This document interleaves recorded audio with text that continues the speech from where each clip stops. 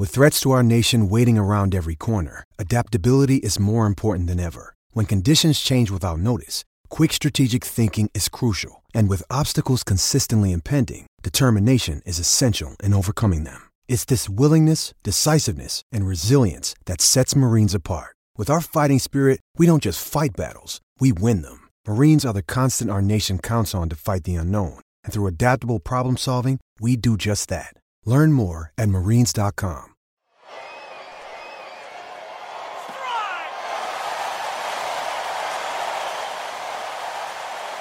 Hey, everybody. Welcome back. New week to the Curt Schilling Baseball Show. I'm Curt Schilling. Bill Graff is playing shortstop. Good morning, Bill. Good afternoon.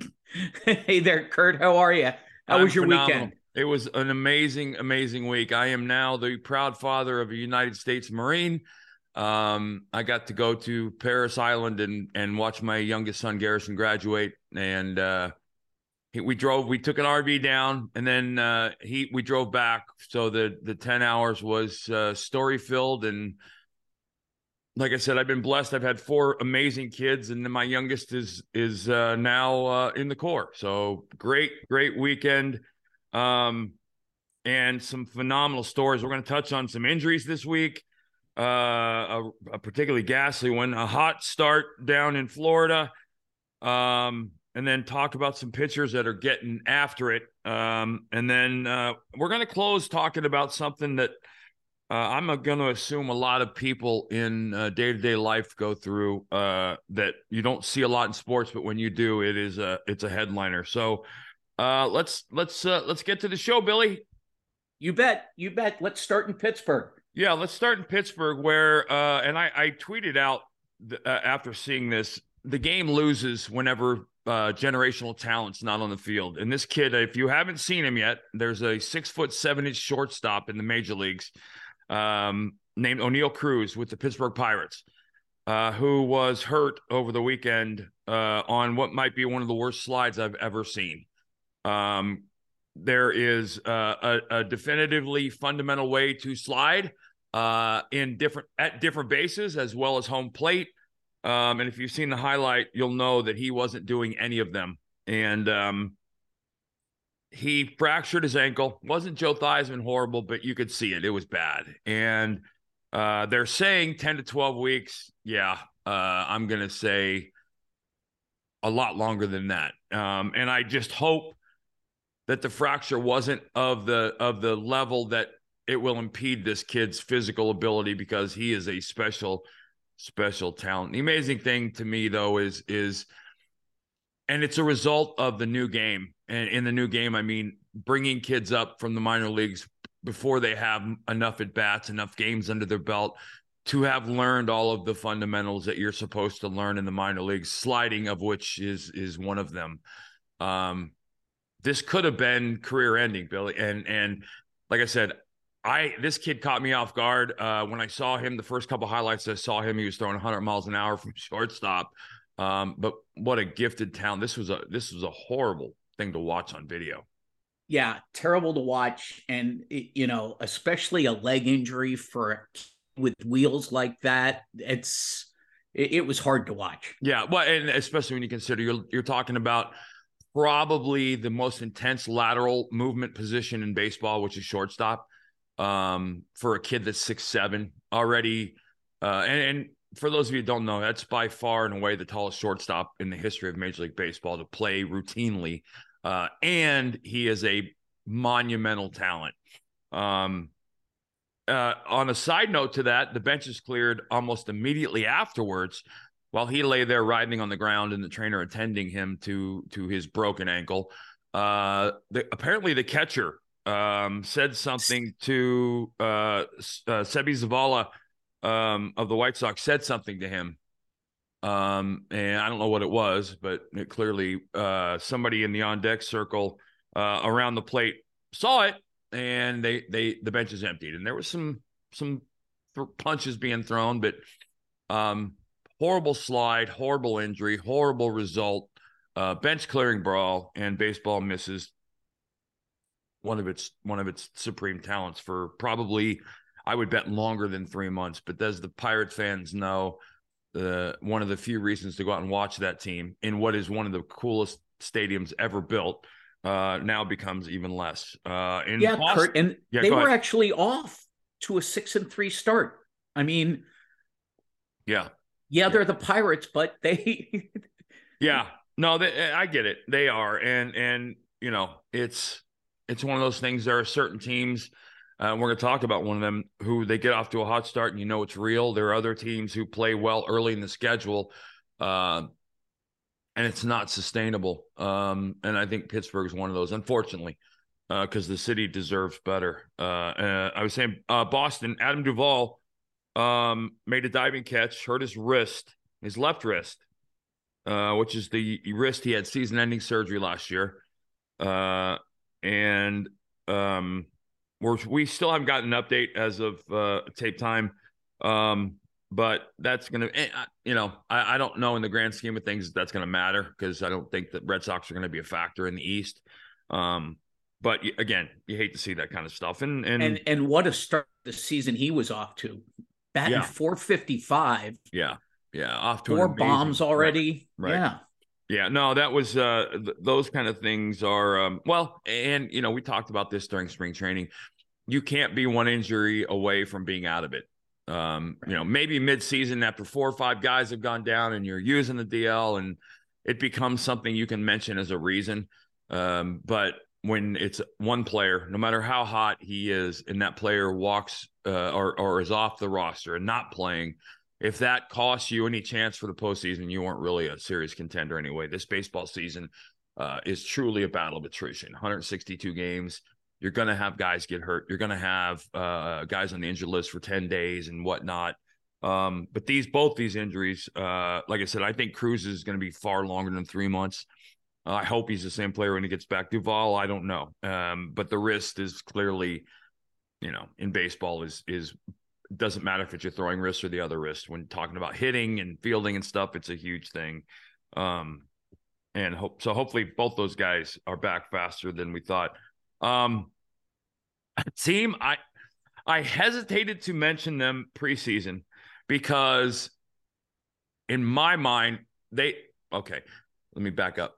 A team with probably as much young talent as any team I talked about in the preseason, if not more.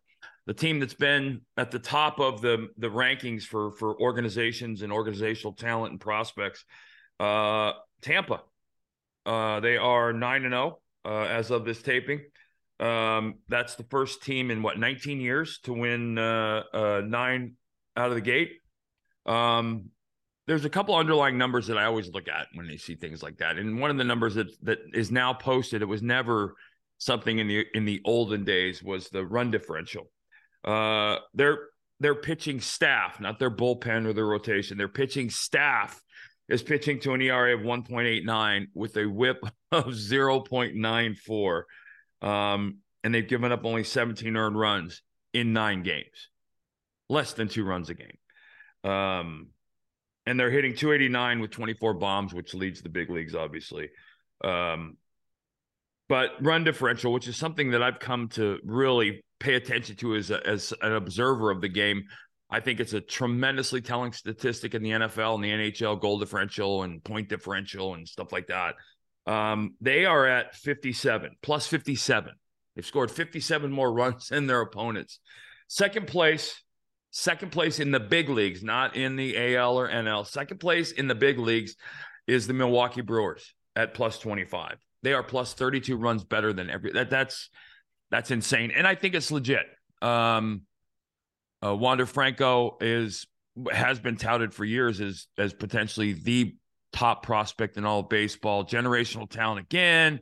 And they've littered their organization with prospects on the mound and in the field. And doing so because they recognize, I think, as we all have come to see, you've got 6 years with these guys and that's over, because they don't sign players to long-term extensions.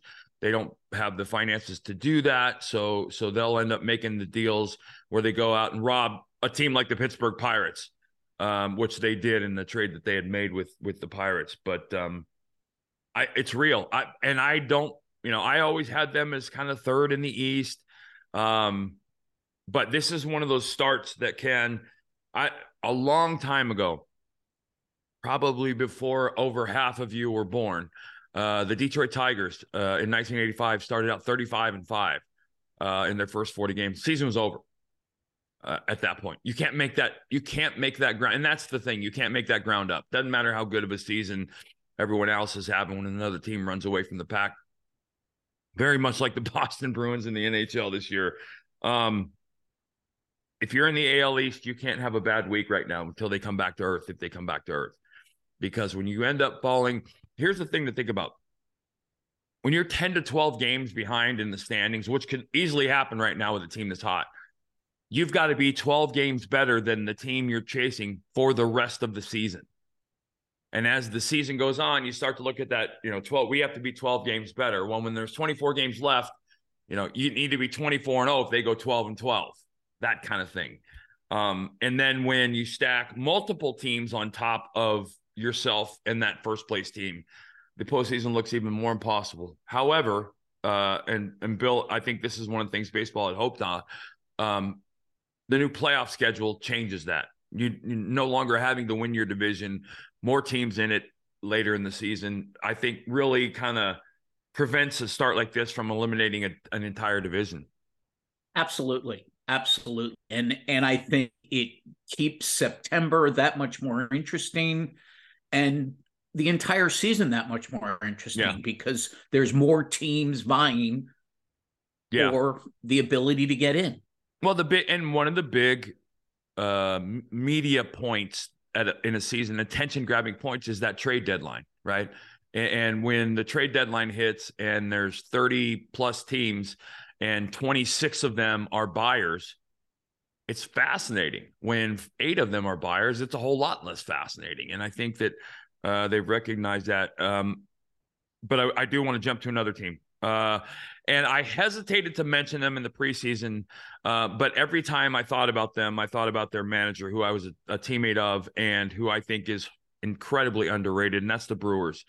They're 7-2 in the Central, and Craig Counsell is, I think, one of the better managers. And knowing him as a person and having chatted with him a little bit as a manager, he is absolutely a quote-unquote player's manager. And they're off to a 7-2 start, despite the fact probably one of the 3 or 4 best pitchers in the game, Corbin Burnes, is sporting an ERA of 9.64, which, by the way, I recognize that number because that was my ERA after my first call-up in the big leagues. And then in 9 innings, he's only gone 9 innings, 11 hits, walked 5, struggled like crazy, but they're still 7-2. So I don't know. And with the second best run differential in baseball, a much more realistic and down to earth plus 25. That's still in 9 games. Plus 25 is, again, you're talking about on average 3 runs a game, almost better than your opponent. That's impressive. So be curious to see how that pans out. And Bill, the other thing about this is, and we're going to talk about the trash heap that are Detroit and Oakland right now. The other thing to talk about is the schedule, the change in the schedule. These schedules, Milwaukee won't see the Cardinals 18 times, and the Rays won't see the Yankees and the Red Sox 18 times, and that's gonna have a profound effect on these teams with hot starts and not hot starts. Absolutely, and a team like Milwaukee not having to play the Cardinals that many times. Yeah. Yeah, well, you're getting the Marlins, and you're getting the Rockies, and you're getting on the days Sandy Alcantara doesn't pitch, that's a great thing. Right. But yeah, and you're getting the Tigers and the A's. Right, exactly right. You're getting the Tigers, you're getting the A's, you're getting the Royals. So anyway, speaking of the Tigers and A's, they're a combined 4-14 as of this taping, heading into this week.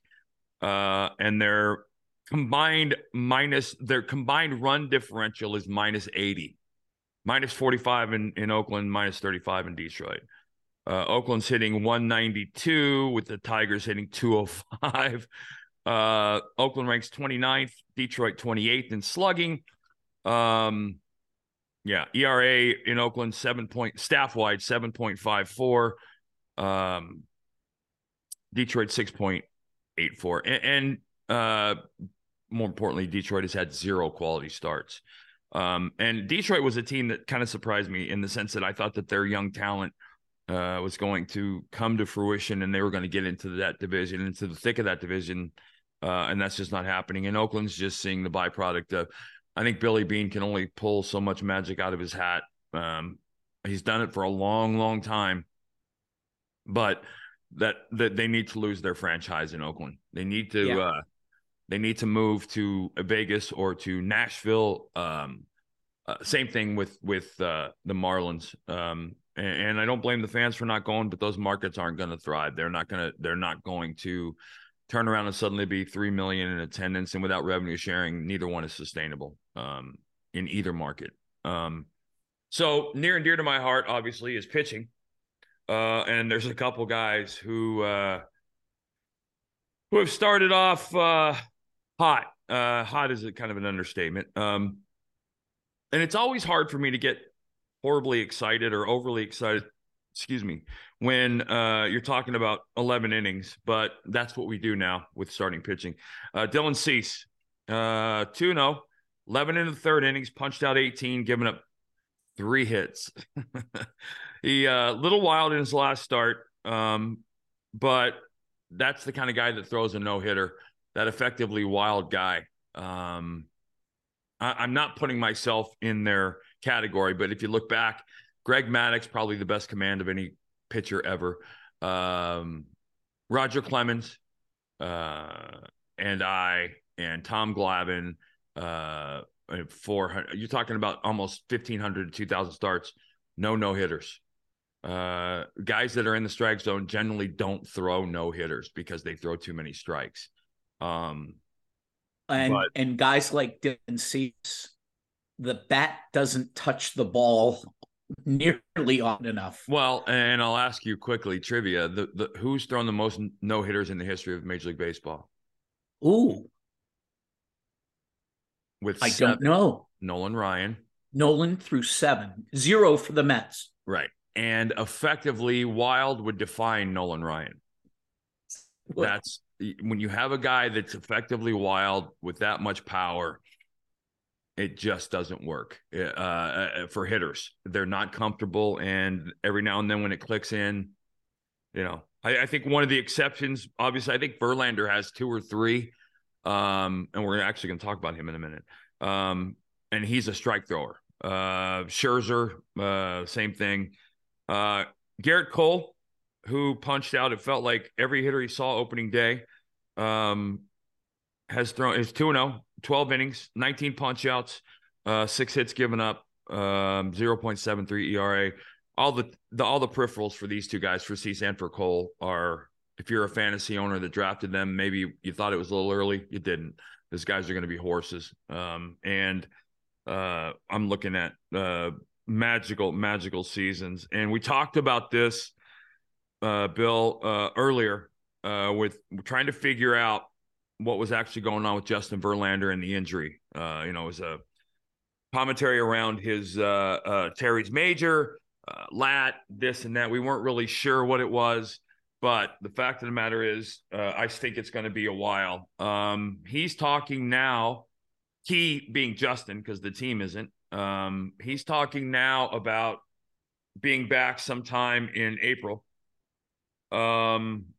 But the problem is, it's hard to define this. I don't know what apparently the quote is. He's upped his throwing regimen to 75%. I'm not really sure what that means. If it's 75% effort, and he's ready to take the leash off. He will be back pitching. He says he's going to be back before the end of April. I would say absolutely no chance. You're talking about at least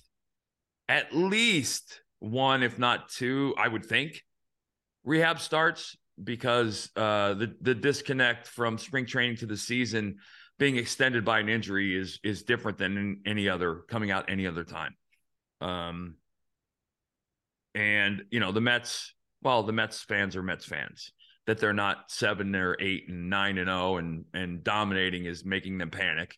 And having a Verlander back is far better than not. But I would tell you, the longer you wait, the better you should feel for the year. Although, again, Bill. I always worry about stuff like that.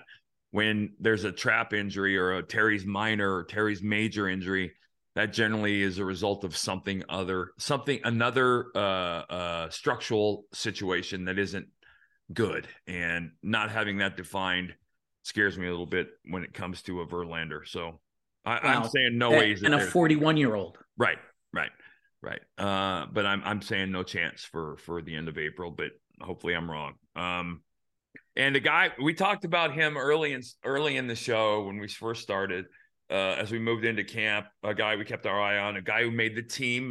He was like, I think, Batty for the Mets, a guy who had a chance to make the team, but people were thinking, he'll probably start in the minor leagues. But Jordan Walker with the Cardinals has a 2023 hitting streak. He's hitting every game. He's hitting 350, 3 homers, 8 RBIs. And I don't even like to make reference to this next piece of data, but thank you for including it, Bill. He is the only player in the majors born in 2002. Yeah, 2002. Think about that. No, I can't. I was 36, and that's makes me sick to my stomach. You know what? We're gonna kind of close. This is towards the end of the show, talking about something that we might get into depending on how fans feel about it. Austin Meadow, who is I think a potential superstar, big high pick, came over to the Tigers in a deal. He went on the IL with what they defined as anxiety, and joins Daniel Bard, who is on the IL with the same issue. And the Daniel Bard stuff I saw coming, my heart dropped when I saw the outing and he hit the batter, threw the wild pitches. There was that pit of my stomach feeling that maybe he had fallen back into that trap. And anxiety, I think, is a very lighthearted term. It's almost like sprain. People don't understand, I think, how serious it can be. I got to tell you, I actually, Bill, I went through something at the end of my career, and I kept it under wraps for the entire last year of my career on the mound. But I developed the yips in a sense. I could not come set in the stretch and throw over to first base if I didn't do it immediately. So when I would come set, I would have to throw over immediately, or I couldn't throw over. I would balk. And I couldn't stop it. I did it. I went to practice and practiced it. And when I got in the game, couldn't stop it. And so, and thankfully, what I ended up doing was I alternated between throwing over immediately and holding the ball till somebody called timeout, to vary the run game. I was always quick to home plate, but I couldn't throw over if I held on to the ball. So I couldn't hold the ball for 3 or 5 and then go over. I had to go immediately. And it was the weirdest thing that I couldn't fix it. And it was kind of scary for me, because I can remember thinking about it in a game. I had to think about it before it happened. I had to think like, okay, I'm going to throw over this time. And I almost had to say it out loud to do it. And it was very weird and totally out of my control, which was even scarier, especially when you're talking about athletes. And for those of you that are much younger than me, there's a gentleman who I grew up a Pirate fan in the 70s, a gentleman named Steve Blass, pitched for the Pittsburgh Pirates. And he was the first person to develop, and they called it Steve Blass disease. Steve Sachs at second base, Chuck Knobloch, second base.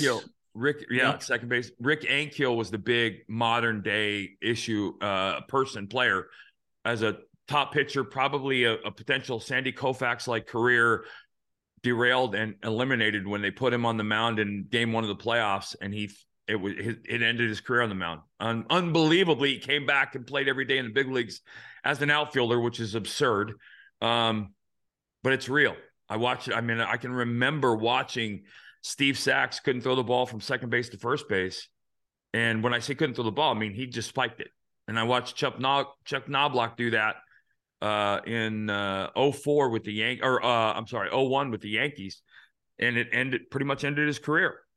Horrifying stuff. And I've worked with sports psychologists. So we may end up actually getting one of my former guys on here to talk about it, because it's a real thing. And I would absolutely imagine it is a thing in real life as well. And I'll tell you, the encouraging thing to me about this, Kurt, is that baseball teams are allowing these guys to go on the DL. Yeah. In your generation of players. See ya. Yeah, you weren't going on the DL with anxiety, but fortunately in 2023. You weren't even admitting it. You wouldn't admit it, because back then it was all men were men, and you didn't admit it. And it's hit far more athletes far more often than anybody. I played with a guy, Jim Eisenreich, who was one of the most talented athletic human beings I ever played with, Jim had Tourette's, and he also had performance anxiety. He was a huge prospect with the Twins, and couldn't do it. Walked away from the game, came back, and thankfully was on the 93 team, and it was a teammate and one of the greatest human beings I've ever met. But I've known it's hard for me to fathom that, given that your entire life, when you get to, for the most part, every player in the big league spent their entire life in front of the microscope at some, if not all, levels. Chipper Jones was, from the day he was 12 years old till he got to the big leagues, was touted, covered, watched probably as much as anybody. So it's hard for me to understand that. But it does exist. I absolutely, unequivocally, without a doubt, believe it. Closing note. I want to end the show. Yep. On this final note, because I wanted to, you made this point, and you were absolutely correct. I wanted to, because you're going to see more of this, by the way. So in a move of sorts, the Minnesota Twins have decided that they're going to serve beer at the ballpark until the end of the 8th inning instead of traditionally ending the end of the 7th. We predicted that it's going to happen. On a side note, Bill, I don't see any upside to this, because you're allowing people to drink closer to the end of the game, which means potentially you're allowing people who have drank the ability to get behind the wheel sooner. And I don't like that at all. I'm with you. There was always a reason I thought why, hey, let's cut it off, because generally in the old days, you had an hour between the 7th and the end of the game. And, hopefully millions of lives were saved because people that might have been a little tipsy sobered up a little bit in that hour. That's not going to be, I don't see this as a good thing. I really don't. And, it's not really going back to the pitch clock and all this other stuff. But the fact of the matter is, you're going to see a lot more clubs doing this. I think the other thing you're going to see, Bill, I think you're going to see teams opening the gates sooner. Generally what happens when home teams will open the gates for home team batting practice, or for visitors batting practice for the most part, or to some degree batting practice. I think you're going to see teams open the gates sooner, allowing fans in sooner, which is going to allow them to start drinking sooner, which means you'll start seeing fights sooner earlier in the game, and inebriated fans getting tossed out earlier in the game, which is, again, not a great thing. But this is what happens because baseball wants its money. And if you're cutting into that, which there's no doubt in my mind, it's just mathematically impossible that this isn't impacting the bottom line. It's impossible. It has to be. You're selling $18 beers for almost an hour and a half less a night, or an hour less. And that is not a good thing for major league owners. So listen, again, hey, congratulations to my youngest son, Garrison, on becoming I said, Bill, I think it's pretty cool. If you think about life, you graduate from college, you graduate from things, you graduate into the Marines, which I think is very, very cool. So to all of the Delta Company, First Recruit Training Battalion at Paris Island who graduated on Friday, God bless you all. Semper Fidelis, and I hope you guys are having a nice 10 days off, because you're back at it again in about a week, boys, and girls. Billy. Well, congratulations, Kurt, and thank you. And may they all stay safe. Absolutely. In protecting our fine nation. Yes. So, hey, I'll see you again Friday, Bill. Absolutely. In the meantime, I'll be at Outkick. Hey, will the Rays be 14-0 when we see each other again? If they are, that moves to the first story in the show. Yes, it does. It does. So I'll see you again Friday. And I forgot I had another really witty thing to say, which clearly wasn't witty enough for me to remember. Well, save it for Thursday. Yes, Outkick.com, folks. Check us out at Outkick.com. Quick episodes, 20, 30 minutes, some pretty cool interviews already with Dave Hollins and Lenny Dykstra, former teammates of mine, and we'll have more in the future. But we stay baseball all the time. Have a great week. And by the way, kudos to Tampa Bay for bringing back the Devil Ray uniforms in a throwback day. Well done.